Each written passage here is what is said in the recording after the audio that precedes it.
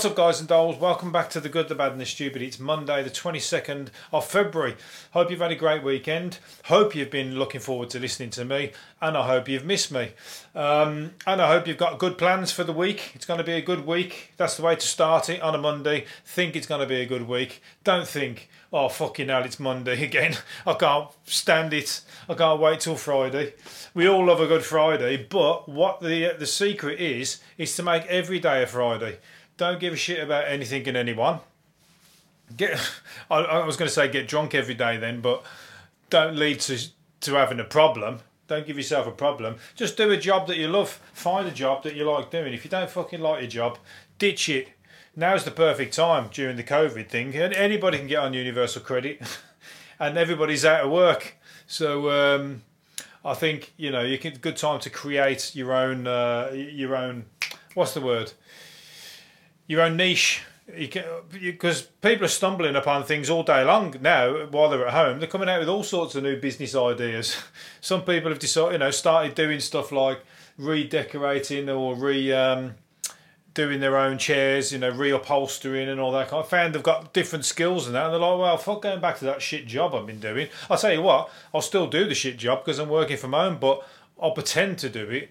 And I'll just reupholster my chairs, paint the house, advertise myself as a painter and decorator, whatever else, but still get paid by my job because they're getting paid furlough by the company anyway, or whatever it is. So use this time wisely is what I'm trying to say. I'm using it wisely. I'm self-employed and I'm still doing fuck all because I can. Nobody else is, so I might as well make the most of it. Anyway, I'm not going to lead you down my dodgy path. I'm waiting for the markets to open. I can't wait to go back, but most of the things that I normally go and do are all shut. So I'm having to make do. I'm finding different ways of making money though. And this fucking podcast, I tell you that, this podcast certainly isn't one of them. In fact, I'm losing money on this podcast. As you can tell, just by the unprofessionalism of it. I do this because of the love of talking nonsense. Anyway, enough about me. A cleaner has been arrested over a theft of up to $1 million. This woman, I mean, you got to have hats off to this lady. A woman who was a cleaner for a princess in London at one of their probably many houses, because the woman's a princess from Jordan, and they've got a house in London, which is probably just a fucking holiday home or whatever. But this cleaner who works there has cleaned them out of loads of jewellery, emeralds, diamonds, Cartier brooches, bracelets, solitaire rubies, or whatever. She's thinking outside the box. She's thinking, I'm only a cleaner. I don't want to be a cleaner. I'm sick of being a cleaner. And I see everybody else getting furloughed on this last year during the lockdown, and I'm still having to go to work and clean for these people who treat me like shit. So I'll tell you what I'm going to do is I'm going to clean out their fucking jewellery boxes, and they won't catch up to me until I've sold it all, and it's almost worth taking the fucking rap. What's it classed as? Burglary. She'll get done, she'll get a slap on the wrist. She might have maybe she'll go to prison for 3 months. But I bet there's some really expensive jewellery in there. And she's probably just set herself up, set her family up. And she's going, you know what? I might well do that 3 months, but I ain't going to be a cleaner again. And I'll be doing whatever I want after this. Because them diamonds were worth a lot of money. They haven't recovered it either. The police have recovered some of it, but not all of it. So, although I don't condone any kind of theft from... I don't like burglary and I don't like theft of that kind of nature, but... You've got to have some sympathy from the cleaner deciding, fuck it, I've got to take my chances here. I could have been cleaner anywhere, but you've put me as a cleaner in front of a princess who's got fucking dripping with jewellery, dripping with diamonds, dripping with money. And I'm skint and my family's skint. Sorry, I'm going to take my chance. So, I bet she'll apologise to the princess. The princess will go, you know what, forget it. I could buy loads of them jewels anywhere. I doubt it, the princess, unless they're tight, because they could have just done that and not even sent her to prison. Or not even sent her to the authorities, should I say. Anyhow, let's move on to the Muppets. The Muppets are being classed as, they're on the Disney Channel apparently, and they've been put out now with a warning saying they contain negative depictions or mistreatment of people or culture. Fuck off. I mean, how can anybody suggest that the Muppets is in any way offensive? That is like wokeism or, you know,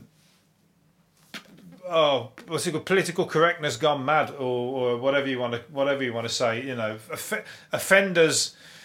The offence of the offenders has gone mad because, and you can't find them. The Muppets is one of the best programs. I'm so glad that I was glad to grow up with the Muppets, and I'm not just talking about me and my mates. I'm talking about the Muppets on TV.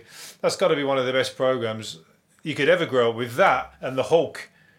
The Hulk. What's another one that I grew up with? The A-Team. I was going to say then, but the A-Team was good, but I soon cut and done that they never killed anybody in the A-Team. They never fucking... Not one person. The shot of that many guns and that many fucking bombs and everything. I don't think I saw one person get killed in the A-Team. So I was soon cut and done that. It was a bit Battlestar Galactica. I'll have that one. Battlestar Galactica, Muppets, and what was the other one I said? And the other one I said. The Hulk. The Hulk was number one. Muppets was second. Anyway...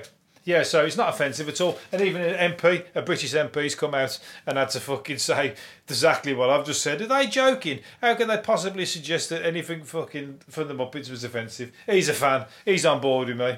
Me and him could sit down and... I was going to say me and him could sit down and fucking watch an omnibus of the Muppets together with a bag of popcorn. But we can't because he's a Tory and I vote Labour. So I'm not even going to break bread over... I don't know. Maybe the Muppets is a can that bring people together across the divide? Can that sort of bring down barriers? An episode of the Muppets. Maybe we should put that in the war zone. A big cinema screen up in the middle of a fucking battlefield in Iraq or in Palestine. I don't think so. Israel and Palestine getting together over the Muppets. I don't think so. Because anyway, I'm not going to go there. I've got to lead myself down a. I'll tell you what is been put up on the border of Palestine and Israel, which I think is brilliant, is Banksy's Hotel on the Palestinian side. Obviously, Banksy's Hotel. What's it called now? Balls. I forget the name of it, but great idea, and I would love to go and stay there. To be honest, I would think it'd be brilliant. But you know, he's making a point as he always does, and it's a fucking great one right on the border. In Gaza, not in Gaza, but wherever it is, I can't think where it is, but I want to think of the name of it. Never mind. But the Muppets as well.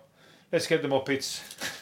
No, the Muppets is not going to solve a problem like fucking the apartheid between Israel and Palestine. No, but I like the, I'm just being facetious that it could, in the middle of a battle, you know, the way England and Germany over Christmas stopped and had a game of football and chatted to each other and all that.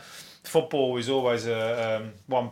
Any country you go to, you can have a chat about football with any foreigner. They can't speak the language in that. They'll just say a football team that you know, and you'll start somehow communicating over it. It's great. Anyway, but that's because normal people don't want a war. They don't want to fucking fight. They have to fight because they're being told to, and if they go back, they get shot anyway. So they get shot if they go forward, and they get shot if they go back. They did in the First World War anyway. Anyway, moving on to, what's this one? Older people who keep having great sex are better equipped to stave off dementia. So if you're old and you're listening to me, what are you playing at? Because there's better things for you to be doing. And that is having sex and staving off your dementia. You've got to get on with it. You've got to get it sorted because those kind of things come on you quickly when you're getting older. And sex is not coming on you very quickly. Excuse the pun. But yeah, why not? I mean, have they tested it? Does that mean single old people are going down the rabbit hole quicker? You know, the dementia rabbit hole, that is. So, I mean, it's a bit of a not a hard one to, because what if one of you is actually going demented or getting dementia? How do you sort of talk them into having sex? And getting that ball rolling, because they'll keep forgetting that they even know you, and therefore it becomes a bit of rape, gets a bit rapey. So you know, you've got to be talking your wife into knowing who you are before you can even having sex. It's going to be a vicious cycle. So you want to get on it. I mean, I guess because you get to a certain age, and I like to think that it won't happen to me, but you can see that some people have clearly decided that sex is no longer part of the relationship. You can just see it. You know, some people are all over each other. You know, some people have still got it. Age groups, you can tell. But some people, you just know. Or a good book, and pajamas on at 8 o'clock, and a good book is about as good as separate beds and all that. The snoring, that's what done it. The snoring killed the relationship. Right, anyway, I'm being facetious again. Last one I'm going to do. It's not the last one. I've got some more here. Oh, Matt HanCOCK. Speaking of Muppets, 100% number one Muppet, Matt HanCOCK, is being investigated. I've given his mate, and he blatantly has given his mate a $30 million fucking dollar contract, £30 million, beg your pardon, contract from the government to make plastic vials, which has something to do with this COVID situation. COVID test vials. The guy makes plastic cups. That's what his business was, and he used to run a pub. Matt HanCOCK's neighbour he is, and they used to run the Cock Inn near the literally. But that's another fucking the Cock. And Mr. HanCOCK used to drink in the Cock Inn, of course. And he's his mate, and he's giving him a £30 million business when he wasn't ever, didn't even make these. He used to make plastic cups. He changed from the pub to making this plastic stuff. And you'd have to wonder whether Matt HanCOCK said, "I'll tell you what, if you start a plastic company business, I'll pass you this contract at $30 million. You give me a backhander, and fucking we're all hunky dory." That's exactly what's happened. Even if there's no backhander, he's done it to help his mate out, and that is no way he's done that without getting some kind of fucking gratification in return. I can tell you that right now. So I knew that Matt HanCOCK was dodgy the first time I saw that video of him singing karaoke on the stage at an office party. If you ever see what, look out for it on YouTube. Matt HanCOCK singing. Oh, I don't know what the song it was now, but he looks ridiculous. He's pissed out his brains. He comes across trying to be all professional on the TV, and he's pissed out his brains, and he's making a right fool of himself. But he's having a good time. But at that stage, I didn't know that he'd give £30 million to his mate. So now I'm going to suggest that he looked a right prat on the stage.